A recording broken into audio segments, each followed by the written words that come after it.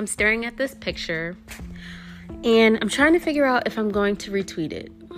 I want to. I really do. I'm excited about celebrating this monumental happening within our community, but I don't want to offend anyone, namely my white friends.